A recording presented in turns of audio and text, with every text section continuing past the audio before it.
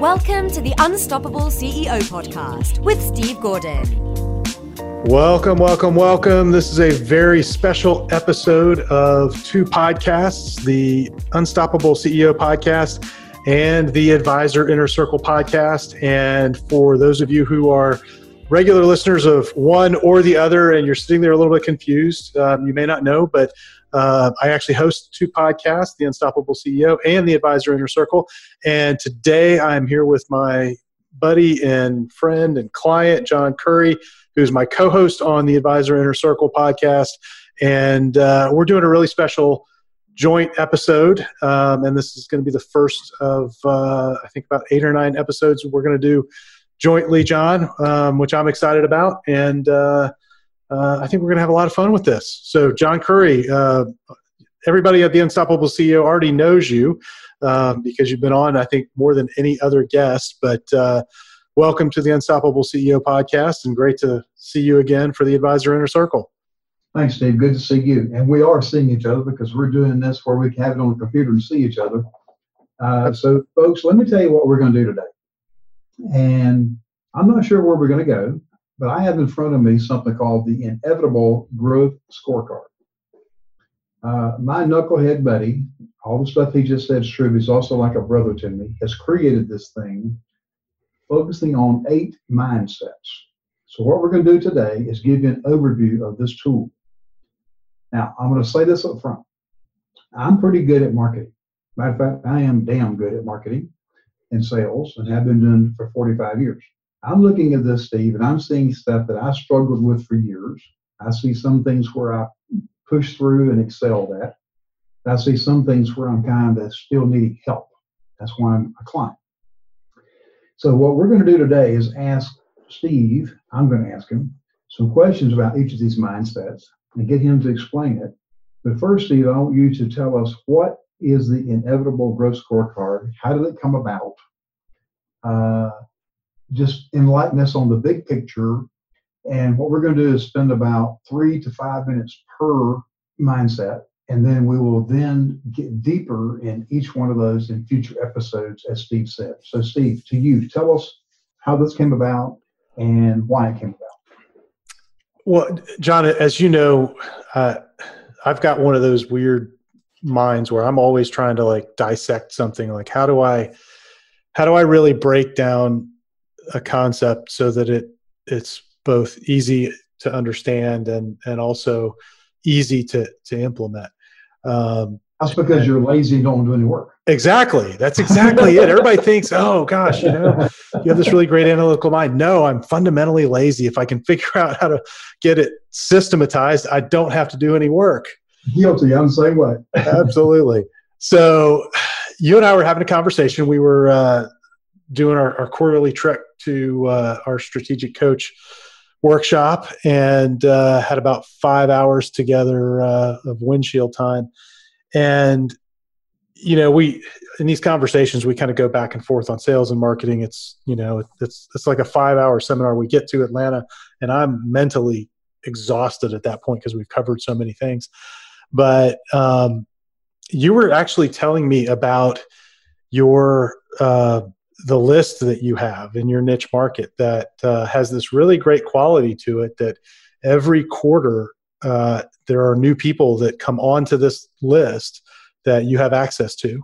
And actually, every day, to be honest. Oh, I didn't realize you could get it every day. So they're all constantly coming onto this list. And, the term we used for that was a self-replenishing list, which, if you think about it, it's like a continual parade of opportunity walking in front of your business, right? Mm-hmm. And that's what got me thinking about this, because we've been trying to create something very similar for our own business. We've been thinking a lot about how do we create that for our clients.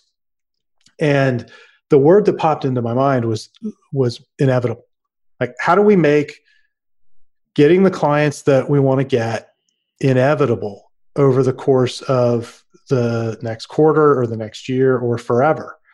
And, how can we set up the conditions whereby the outcome is already predetermined, and all we've got to do is follow through and execute on the system that we've created that we know is going to deliver those outcomes.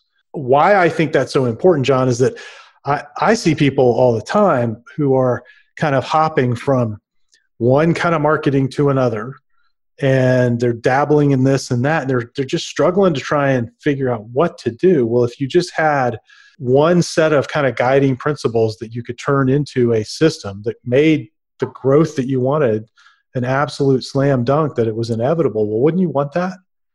Isn't that what we're all looking for? Absolutely. And the key is that most people don't understand, as I've heard people say, well, I don't want to come across like a canned presentation. And they say the same thing about a process, a methodology. Well, if you go see Broadway shows in New York City, and I've been going regularly since 1979, you see a Broadway show, well, quote, it's a canned pitch. Every TV show, they're reading scripts, verbatim scripts, but they don't appear to be reading a script because they have internalized it where they become that character during the performance. And your best actors do that. Tom Hanks has been interviewed, and they say he reads a script as much as 100 times before he even takes a part because he wants to become that person. So it's the same thing with doing presentations, Steve, and it's the same thing with the marketing side. And also, we forget that we've heard that story several times, but the person we're in front of has not heard that story. So that's very important in choosing our market and staying focused and not getting bored. But let me ask you to do this. What you're saying is that you realize there had to be a way to process or systematize this thinking. So what I see in front of me, and I wish everybody could see it, but we'll get to that later, but the very first one you have there is who is your who. This is a good segue to that. So talk about that. What do you mean by who is your who? Well, before we do that, let's actually tell everybody where they can go and get it. So you can actually look at you can download the scorecard and follow along. And you can go to thegrowthscore.com, and you can download the scorecard there in PDF, and you can kind of follow along, and you can score yourself as you go through it. So we started off with this idea of who is your who, and this is probably the most challenging decision that most business owners face, and it's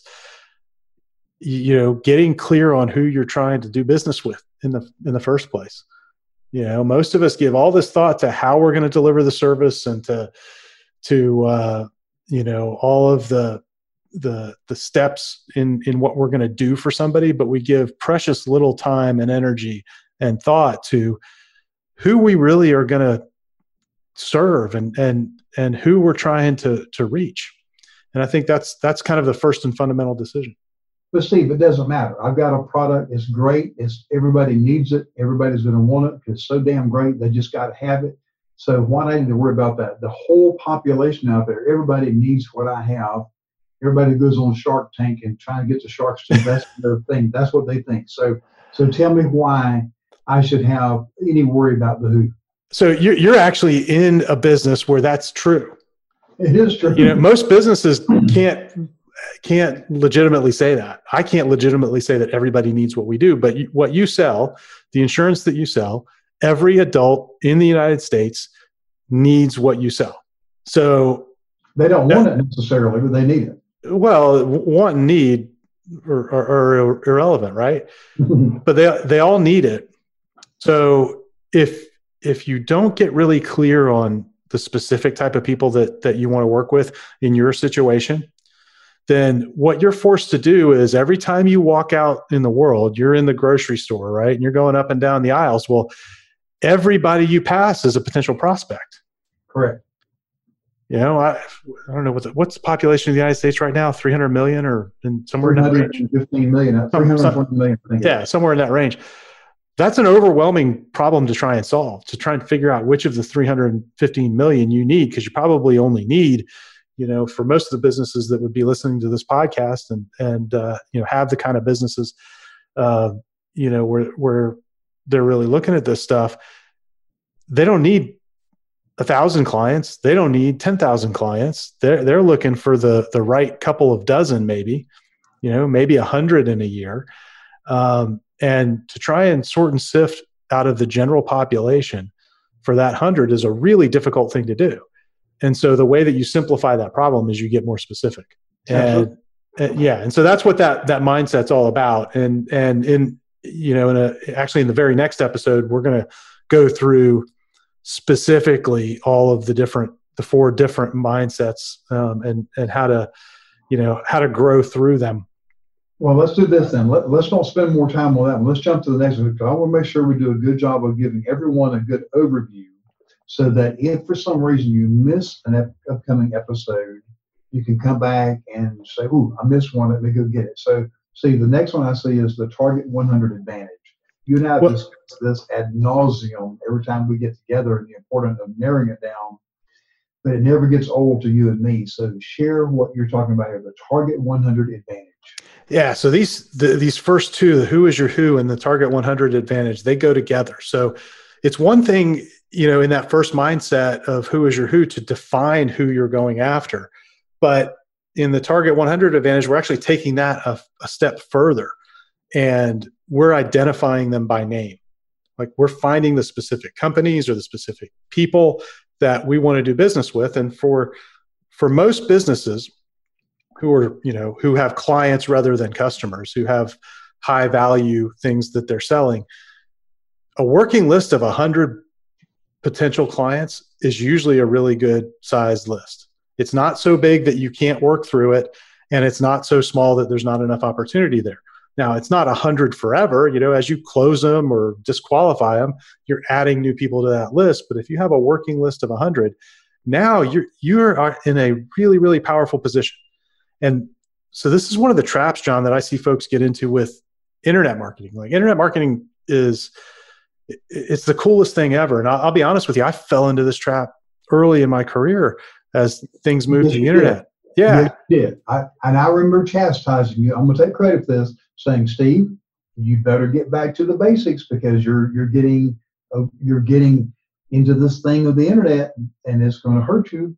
Yeah, you did. And it's not that there's anything inherently wrong with the internet. It's much more complex to try and deal with. So you're going out to, it's the same problem as walking through the grocery store and everybody's a prospect, right? You're out on Facebook and everybody's a prospect. And yes, there are ways you can, you can kind of limit that to a degree, but boy, it's so much simpler if you just have a list of 100, and who you're going after. And I have seen that totally revolutionize the way that an entrepreneur approaches their business development, because once they've got that list, and it might be 80, it might be 50, it might be 100 or 200. The exact number isn't as important. The key is that you've got a reasonably sized list that you can begin working. Absolutely. And when we get into that episode, I want us to also talk about maybe 2 lists of 100. Your target list of who you want to go after to get as a client, but don't forget the ones you've already got. Because in my business, every business actually that I know of, but especially mine, and I'm guilty of it, we're so busy trying to get new clients that we forget to take care of our existing clients.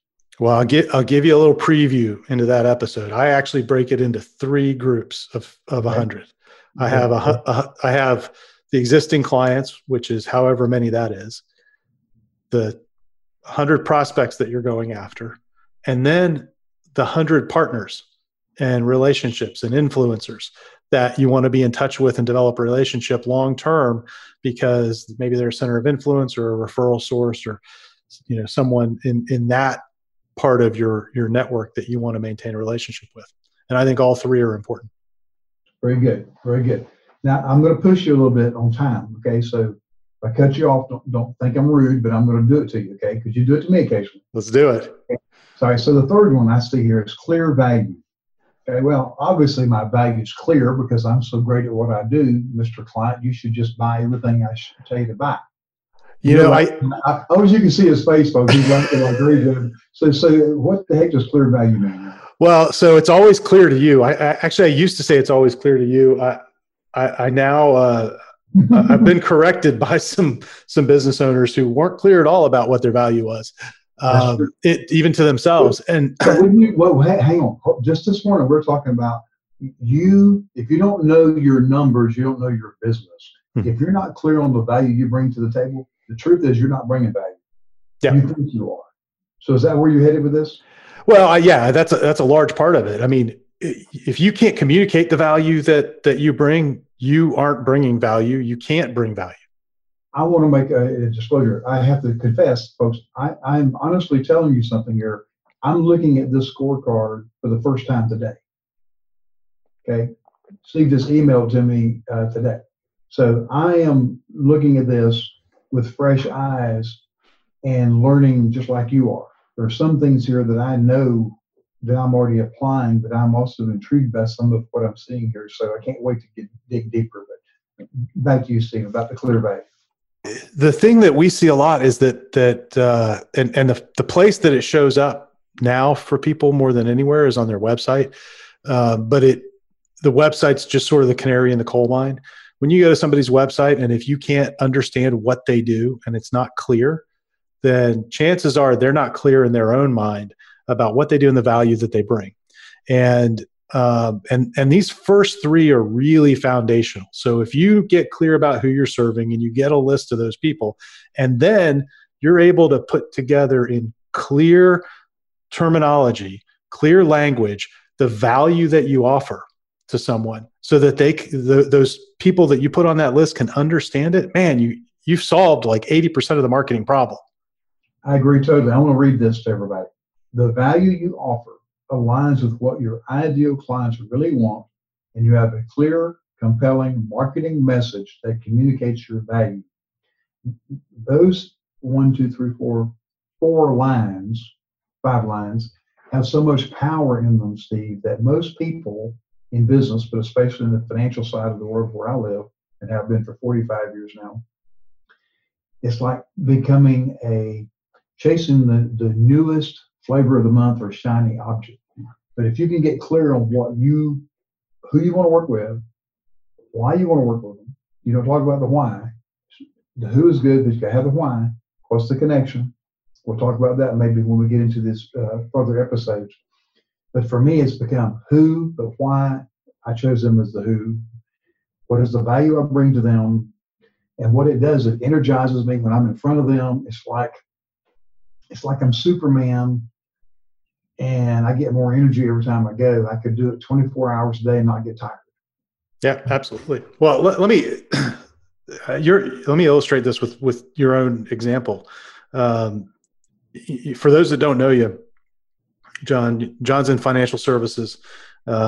He primarily sells a combination of life insurance and annuities and investments. And those things are all great products, but I would venture to say that nobody wants to buy life insurance. Nobody wants to even talk about it because you got to talk about dying, and you got to talk about a product. And we could go into this, but I mean, the joke is that you're selling a product that people pay for in their lifetime but never get to use. And so if you sold it from that perspective, it wouldn't work, right? But instead, you've created a clear value message by positioning everything around preparing for a secure retirement, not a risky retirement. Right. Okay. And so, and there's obviously more depth to it than that, but just to give everybody a little bit of an idea, it's about going beyond just what you do and connecting it really to the result that people want. And getting inside their head. You and I have studied a lot with one of our mentors, Dan Kennedy. We learned about Robert Collier. Join the conversation that's already in the client's head. I shared just yesterday with some friends, think of hopping on a merry-go-round. Would you just run, jump on it? No, you'd walk along, increase the pace, and just step on it, right? Don't have to be on a merry-go-round, but every time I go where there's one, I hop on it just for the hell of it, go tell the story, especially at Disney. So we want to find out what's happening inside their heads. And until we do that, we don't really know what the clear value is, in my opinion. But let's go to the next one, because I know we're going to dig deep, and I'm looking forward to these, by the way.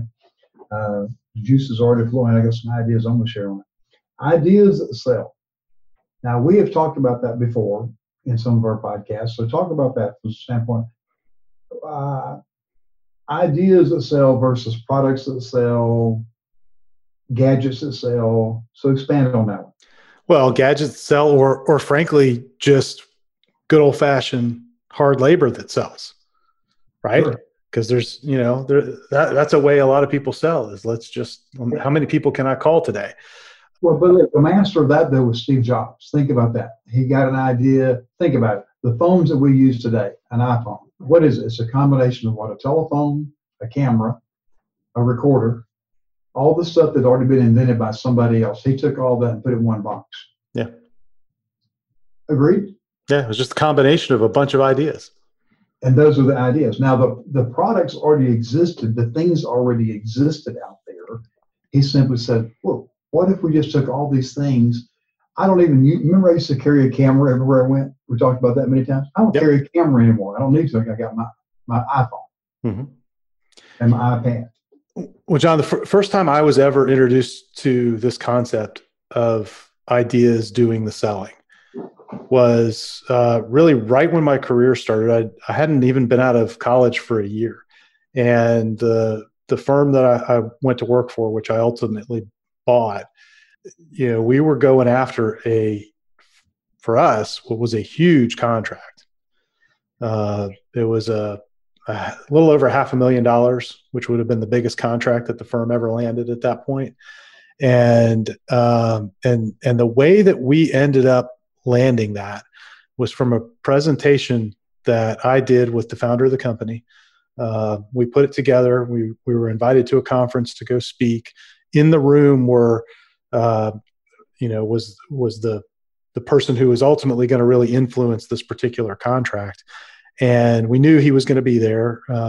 And we put that presentation together with some new thinking about how to approach his particular problem. And it was a problem that many people in that room had, but he just happened to be kind of on the leading edge as a number of these projects started happening all throughout Florida. And we ended up winning that contract. We beat a bunch of big national firms. We had no business winning that contract, John. And I remember walking out of there just like when we found out that we'd won it, I thought, man, I am unbeatable. I'm like a 24-year-old kid fresh out of college, not knowing anything, and I'm unbeatable. And then we started using that model to go after similar contracts all over the state with government agencies. And there was a time when we would do presentations at conferences, then get invited to participate in a contract. And I'd do a similar presentation to the contracting folks, John, sharing these ideas, this different way of thinking. And we went for a 3-year period where we never lost when we went into one of those situations, beating bigger firms every time. And so the way that we did that is we had different ideas. We had different approaches and different ways of thinking. And I've never come across anybody in any kind of professional service business that didn't have a really opinionated idea about how they do it. I know you have that. You have your philosophy, which you've kind of culled into the secure retirement method. And you use that and teach it. And that's your idea and it sells for you. And that's what we're talking about with ideas that sell. And I will tell you, I had a client yesterday, potential client, we agreed not to work together. And he said, "You're not upset?" I said, "No, you're not ready. When you're ready, come on back. You will be ready in the future. Unless you give up, we'll keep in touch. If you don't want us to ever talk to you again, we won't. But when you're ready, we'll help you. But what you're asking me to do is totally, totally different than what I think you need. I could make a sale, make a commission, would love to have the money. I don't need the money. I like to have it, but it would be a product that you're asking for that's going to hurt you." So we agreed not to work together. And then, darn, he's walking out the door and he turns back around and says, "So let me ask you a question. Can we have a few more minutes?" I said, "Sure, sit down." He said, "If we made the changes that you're proposing and did it the way you're suggesting, can you show me what would happen?" I said, "Sure, that takes 7 minutes." Showed him. He goes, "Can I come back in for another session and understand that better? Because I really want to work with you, but I have so much pride and ego at stake in my own idea that I'm having difficulty with it." And I here's what I said. I said, "Well, first of all, I'm proud of you for even saying that you have pride and ego in the way. I've never had a client say that before. 45 years, this is the first time I've heard that. And I said, well, I'm impressed that you admitted that, but absolutely you can come back. I said, I'm not giving up on you. You're the one who was giving up. You were the one who were telling me that my approach didn't fit you because I was too conservative. On this portion of your money, I refuse to have a risky retirement. It will be a secure retirement. Now, if you want to be risky, you can have me do it for you. Tell me what to put it in and I'll do it and I'll be happy to take the commissions. But you're going to sign a disclosure saying that you designed the plan, not John Curry. He said, when can I come back in? So he's coming in Monday at 2. What's going to happen? I don't know. But it goes back to what you said. Ideas of sale. Different and sticking to the format of secure retirement, not a risky retirement. That's my moniker. That's my passion. I am not going to change that for anybody or anything. Well, I know you're going to cut me off in a second, but let me just put this bow on that. And the beauty of what you just illustrated there is that the idea is something that client could buy into, and he hadn't bought into it yet, which told you you're not going to make the bigger sale. Correct. And he may not buy into my idea. No, and that's okay. We'll find out Monday at 2:00. But it's a great proxy for whether or not somebody's going to become a client. So if they buy into your idea, they really get pre-sold. If they don't, you know pretty quickly that they're likely not qualified. So that's the deal behind ideas that sell. And we'll dive into it deeper in a future episode. And by the way, I want to talk about this real fast. I talked with a friend today at lunch who's also an advisor, and he was a little frustrated about someone who didn't take his advice. And I said, wait a minute, let me help you with something. And I use our friend Dan Sullivan's comment about there are over 7 billion people on the planet. They all need us, but they don't all want us. So our desire should be to serve the ones who want us and not worry about the ones who do not want us. I'd like to help everybody. I'd like to save the whole world, but I don't have that capacity, nor am I going to attempt to. So if we get real clear on the things you said so far, and I'm going to go back and highlight them if you don't mind. Who is your who?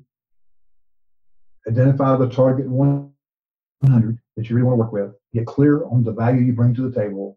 And then what are the ideas that you sell that are better and different, unusual, show up differently than anyone else in your field? So with those 4, let's jump to number 5 here. We're halfway through this. Collaboration advantage. Why do I want to collaborate? Man, I want to just kill my competitors and get rid of all of them.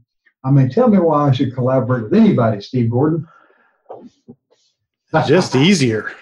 It's just flat easier. I'm being facetious. I'm working 3 cases this week alone with other advisors in my own firm. Well, let's talk about what that collaboration looks like. So, I've written a book on referrals, right? And everybody likes to talk about referrals. Well, the way that most people approach referrals, it's pretty much a one-way street. So I used to do all kinds of networking here in our local community, as you know. That's how we met. And, and I'd go and I'd have these coffee dates with people, and we'd have these wonderful conversations, and we'd seem to, get along swimmingly, and both agree that we were going to have a mutually beneficial relationship. And for those of you who can't see us, I'm doing air quotes around that. And then, I would just calling BS on it. Yeah. And I'd go and I'd try and, find them someone I could connect them with that I knew that might be helpful for them. And then they would tend to disappear into the witness protection program. And I got frustrated after a while. I said, that to me, that's somebody who wants a referral who's just taking it. I don't want that. I want, when I'm looking at working with someone like that, where I'm almost to the point where I don't even want to use the word referral. And I've written a book with that in the title, right? But really it's about how can we collaborate and promote if we believe in each other, how can we promote what each person is doing? Okay. And so a great example of this, John, is 2 days ago, I had a conversation with someone who's going to be a great collaboration partner. And they were a guest on our podcast. And that's one of the ways that we create, that we initiate those relationships. They were a guest on our podcast. Was that Ted by any chance? No, this one hadn't gone live yet. Okay. And then I got invited to be on their podcast, which was great. So we'd already collaborated at that level. And that's one of the things I love about podcasts is it gives you a way to sort of test these relationships out and see what the other person's going to do. And then, I said, hey, let's see if we can't brainstorm some other ways that we could help each other. So we scheduled a call and we got talking, and, they had some ideas. And then it just struck me like there's, because I've strategically selected them, when we invited them to be a guest, this company to be a guest on our podcast, the owner of it to be a guest, I didn't just do that willy-nilly. It was very strategic. They were somebody that I thought we could really collaborate with because what they do is complementary to what we do.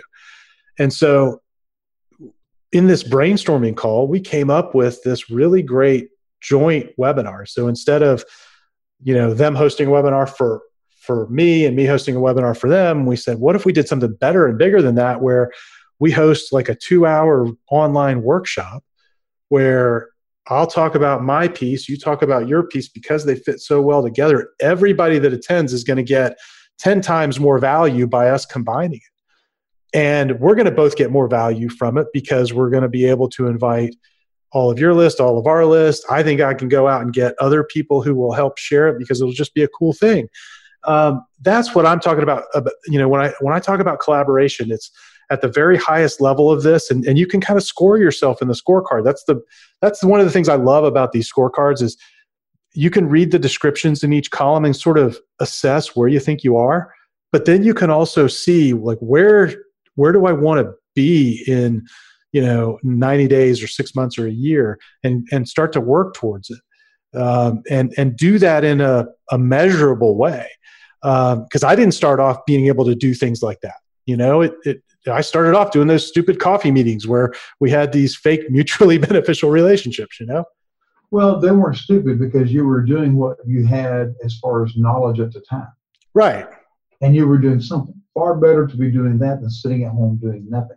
Absolutely. Well, I think that's how you grow into some of these other things. Sometimes you need some experience along the way. But my colleague, April Sherwin, I was sharing with her today, we have to find ways to let you leapfrog the normal process. Why do you want to take 5 years to do something you can do in 5 days? Get it done. And quit fiddling around waiting because you haven't earned it yet. Because someone hasn't dubbed the expert. Well, go out and do it yourself. Well, and John, that's one of the reasons that I wanted to put this scorecard together. And there's going to be a book, as you know, that I've already started writing that's going to explain all of these in great detail and give you kind of the blueprint for it. But I wanted to get the scorecard out there right away because even this, I think, will help people see the roadmap. I mean, you and I have been studying marketing together for a decade now. It's taken me more than that, because I started even before that. It's taken me more than that to really figure these things out and understand them, be able to articulate them. And so this, for a lot of people, what my hope is that they'll get the scorecard, they'll kind of identify where they are now, but they won't have to go through the whole discovery process that I had to go through to find the higher rungs on the ladder. They can just jump right to it. Absolutely. They can take the elevator. Hey, look, dude, I've got you beaten. I've been doing it 4.5 decades. So, yeah, I forgot you're old. Yeah, I'm an old guy, but I tell you what, I'm good. Yeah, for folks listening on the Unstoppable CEO podcast, it's not an official episode of the Advisor Inner Circle unless I tell John he's old. That's right. He gives me hell all the time. All right. So what's next on the list? It's the Rodney Dangerfield. No respect. No respect. All right. Next is infinite opportunity. All right. So talk about that. All right. Infinite opportunity. At times in my career, I have had this cloud kind of come over me where you feel like nothing's working and you're having a hard time getting anybody to respond to what you're doing. And you feel like there isn't much opportunity out there. And then I've had times when the absolute opposite is true. And what that tells me is that there is unlimited opportunity out there. And it's one thing to say, sit in a room and cross your legs and, manifest abundance and all this other nonsense. That's not what I'm talking about. First of all, I do think it's a mindset. You got to think that, hey, there is infinite opportunity, but we've talked about the numbers already. There's 315 or so million people in the United States and 7.5 billion on the planet. And if you're in the kind of business where over the course of the next year, having even 1,000 clients, and I can't imagine there's anybody listening to this that's looking for that many. Most of them are going to be looking for the very valuable few dozen.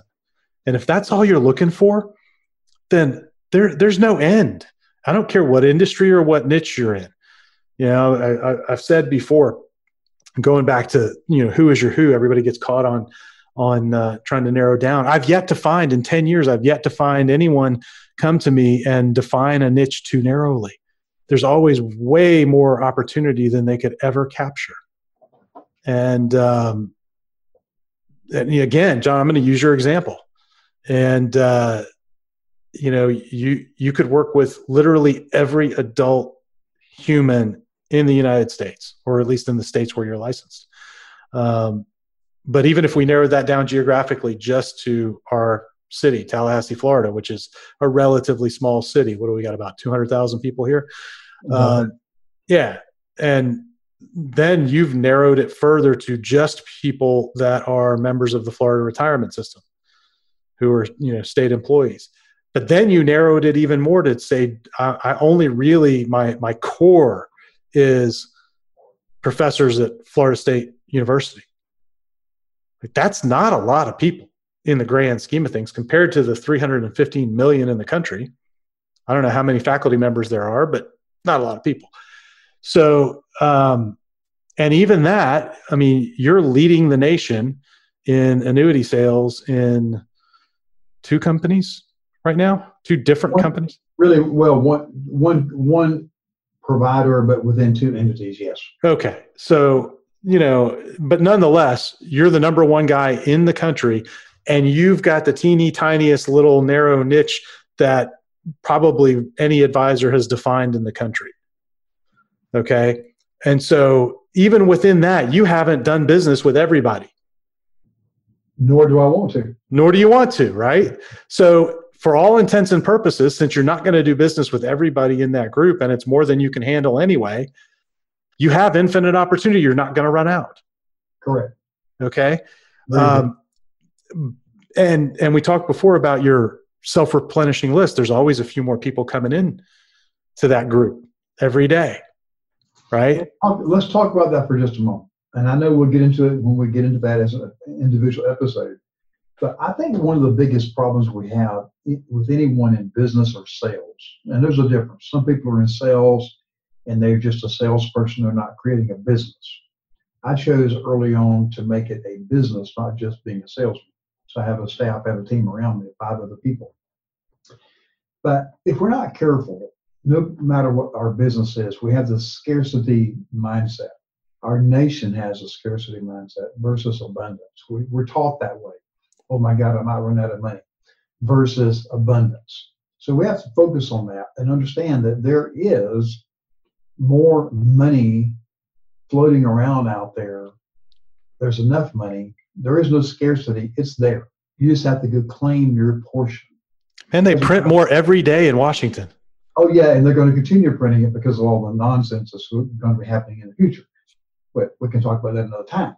But anyway, so let's jump into the next thing, because we got 2 more we got to cover. Relentless lead generation. I don't think I need that, Steve, because I've got a pretty good business right now. We're making good money.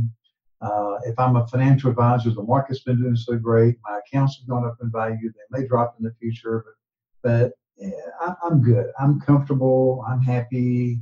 Why in the world would I worry about lead generation, much less relentless lead generation? I personally would never want to go out and get new clients. I just want to keep what I got. Folks, I don't even know where to start with this guy because he's not telling you the truth at all. In fact, before we started recording, we went through all of his plans to go attract new clients. For the next 20 years, by the way. Well, for the next 20 years. And do you mind if I share your age? I don't mind at all. Go ahead. So you're 66 years old? 67. 67. I'm sorry. 67. That's right. You just had a birthday. You're 67. And you got a 20-year plan for growing your business. That involves a whole lot of relentless lead generation. Obviously, without continual relentless lead generation, your business dies. It doesn't go anywhere. That's something that has to continue. And for most businesses, it's very much a start and stop thing. And and I chose that word relentless for a reason, because I think it infers an attitude about generating new leads. I thought about, as I was drafting this, the first word I thought of was like continual, but that's not the right word, because it needs that attitude. You got to have that attitude that I'm going to be relentless about this. Now, that doesn't mean that you have to do every marketing tactic under the sun. It means you've got to go and create that target 100. And then you've got to think about, okay, how am I going to be in it for the long haul with them? And how am I going to show up until that, those 100, all of them either become a client or tell me no. And that's the relentless part of it, is creating something that's systematic for you so that you keep showing up and showing up and showing up and showing up. And for me, the simplicity that comes with that target 100 idea is that makes relentless lead generation, and this next one, relentless follow-up, it makes it viable. Well, on the two of these, let me share something just happened. This happened yesterday. Third meeting with a couple that brought their son in. The reason they came to me and insisted on paying the fee, a $3,000 fee, planning fee, they said, we have been getting your information for 4 years. 4 years. I mean, they bring in a big folder. How many times have I told you this story?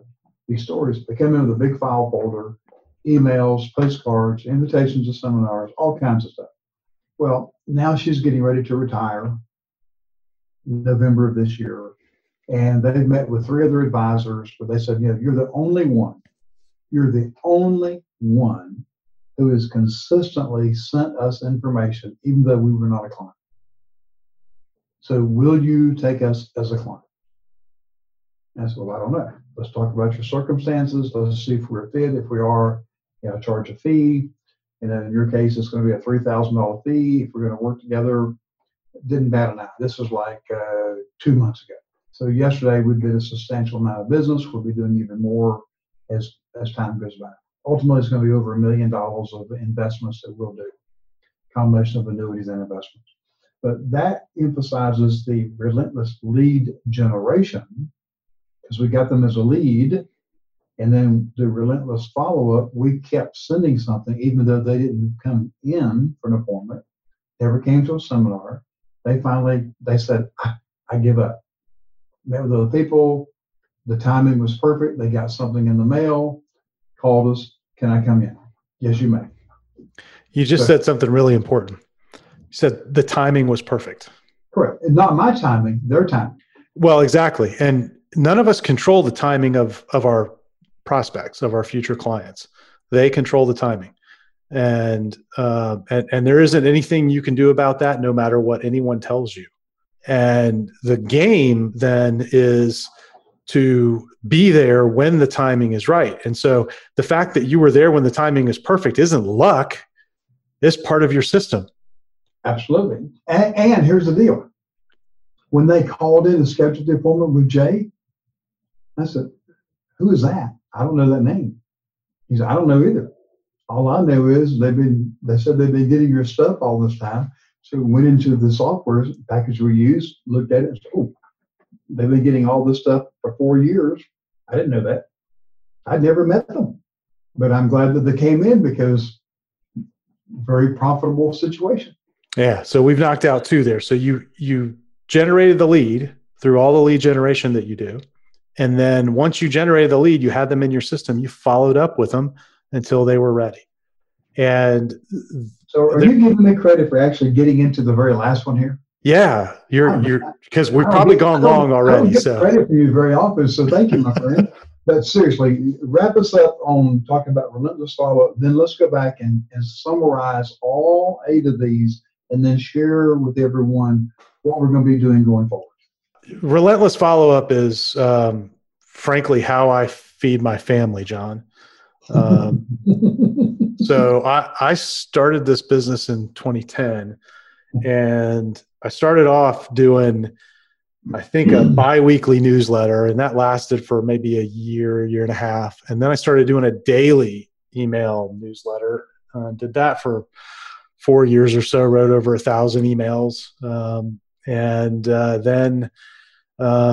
Then we started doing podcasting and sending stuff out weekly. Now we do stuff multiple times a week in many weeks. And I've done that for a decade. I think I get the relentless follow-up scout badge.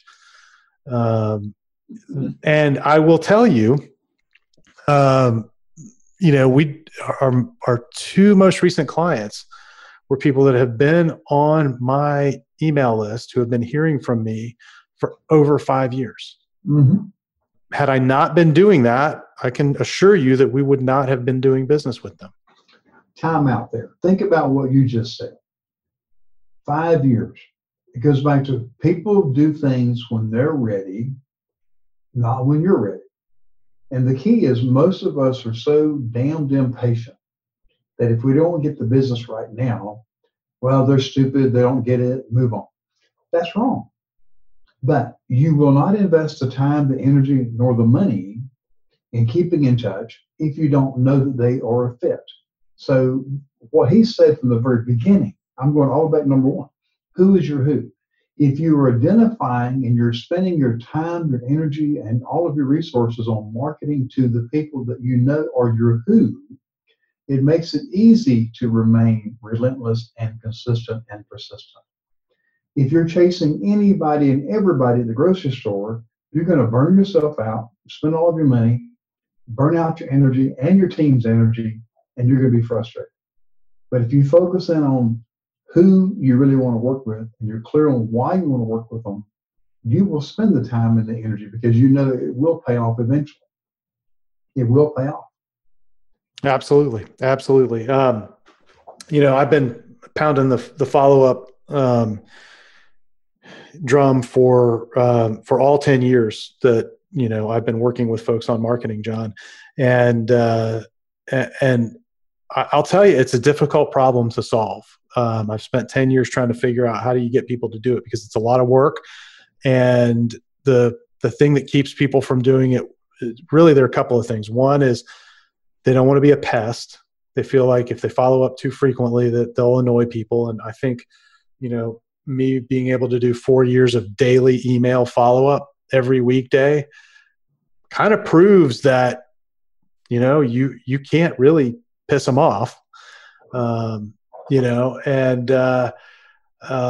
frequency isn't the issue. And the other thing is people come to it, they don't know what to say. And then I think the third is that it's just a lot of work. Well, I'm going to disagree a little bit. You and I have never disagreed, right? Never. Folks, we fight like brothers sometimes. Here's where I disagree. It's not that difficult. If all you did is send a postcard out once a month and simply said, "Hey, Steve, John Curry, I'm thinking about you. Are you ready to talk?" If that's all you sent to your 100 or your 1,000, and you know what? If all you did, you sent it out, "Hey, it doesn't have the name. I'm thinking about you. I'm still here. Let me know when you're ready to talk." If you send out a little simple postcard, what's the size of a postcard? I don't know, 4x6, whatever it is. It costs you 20 cents to mail them. Give me a break. That's not hard. And you can find a mailing service where you hand them your list and they mail them for you. You don't have to lick any stamps. So if you did that at least once a month, that's at least 12 contacts. Forget about all the modern technology. If you just mailed out a little simple postcard, "Hey, I'm still here." Maybe even have a little guy waving at them. "Hey, I'm still here. Can I help you? Let me know when you're ready." That's better than nothing. Yeah, absolutely. Well, and we're going to get into, as we go, some of the things that you're doing, some of the things that we're doing, some of the things we're doing with our clients as we go through each of these. And so we're going to do an episode on each of these. But one of the reasons, John, that we're so big on podcasts is that as we get into the second half, so there's 8 different mindsets. the first four are really foundational. They sort of tee you up for being successful. And then the last four are the ones where you really are starting to generate the activity. And with those last four, the podcast in most cases, if it's done well, is the thing that kind of covers all of those bases for you if you're smart about it. Well, let me talk about the podcast front, because I had a situation just recently where a friend of mine asked me specifically, he said, can you identify that you're getting direct business from your podcast? I said, absolutely not. And he goes, what? Then why do you do them? I said, well, let me ask you a question. When you have in a week, typical week, 4 to 5 people come in and say, man, the podcast you did with so-and-so was so awesome. I love that story. Do you see any value in that? And at first he says, not really, because they're already a client. I said, wait a minute, hang on. So 3 or 4 times a week, someone who's already a client or who's about to become a client heard someone else bragging about the life they have now because of their relationship with me, or sharing stories where they don't even mention the relationship with me, but by the power of association, it's clear that I had some impact. You're telling me you don't see value because, oh my God, I get it. So folks, it's not a matter of did you make money directly from the podcast. It's the fact that you have a podcast, and you and I have had this conversation about a couple of leading people in our community who said, you have a podcast? I do. I didn't know that. Would you like to be on the podcast? Please. Yeah. Now, it's there's more than just, you don't do it just to get business now. You get it to make the person in front of you I call it, I'm going to give you a platform to share these beautiful ideas you shared with me with anyone who chooses to listen. Would you like to share the platform with me? Yeah, well, and I'll tell you that since you started down this path, let me put a little bit of a bow around. We actually, and we've already gone way over time, so we've got to wrap up in about a minute or two. Yeah. So there are really 3 things that we see the podcast, 3 roles that it serves. One, it can serve the role of a prospecting tool for really high level prospects, where there's somebody that you want to reach that's really difficult to reach. Now, the people you just mentioned that were leaders in the community that aren't clients of yours, but I know would be really great trophy clients of yours, that's a way to reach them, right? And they jumped at the chance. So that's one way of using it. I will get them eventually. I know you will.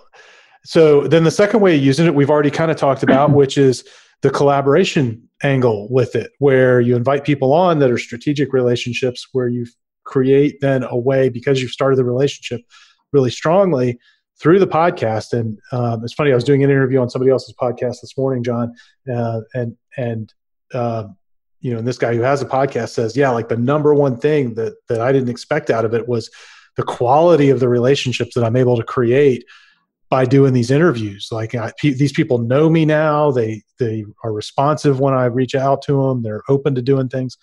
And so by creating those collaborative relationships, you can generate leads.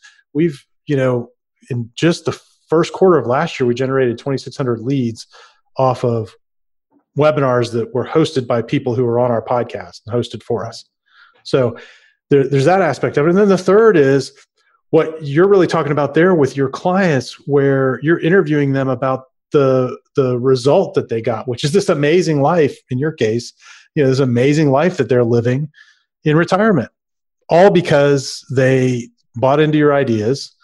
They came in and went through your process, and now they're enjoying the results of all of that. So those are all great uses of it. So anyway, we're going to get way more into all of the details of each of these, and we'll start tying it to specific things that you can do. So stay tuned for that. But John, thanks for kind of taking us through a guided overview of the Inevitable Growth Scorecard. Folks, if you want to get it, you can go to thegrowthscore.com and you can download the scorecard and go through and score yourself, and then email it to me. Send it to me at steve@unstoppableceo.net and let me know what conclusions you've gained from it. You said that real fast. Repeat that again so people can get it. Sorry, I tend to talk fast. So go to thegrowthscore.com and go through the scorecard. Score yourself. You're going to get a score on each of these mindsets between 1 and 12, and a total score of as many as 96 points. Score yourself and see what it tells you and see where you think you need to grow going forward. And then send me an email. My email is steve@unstoppableceo.net. I'd love to know how you're doing. I'll share that with John, and we'll include your feedback as we go through and do the rest of these episodes. All right, my friend, great to see you, and I will see you in the next episode. Absolutely. Thank you very much. And folks, I hope you enjoyed our episode today. This episode of the Unstoppable CEO podcast is sponsored by the Unstoppable Agency. That is the agency part of our business where we work with professional service firms and create a done-for-you marketing program.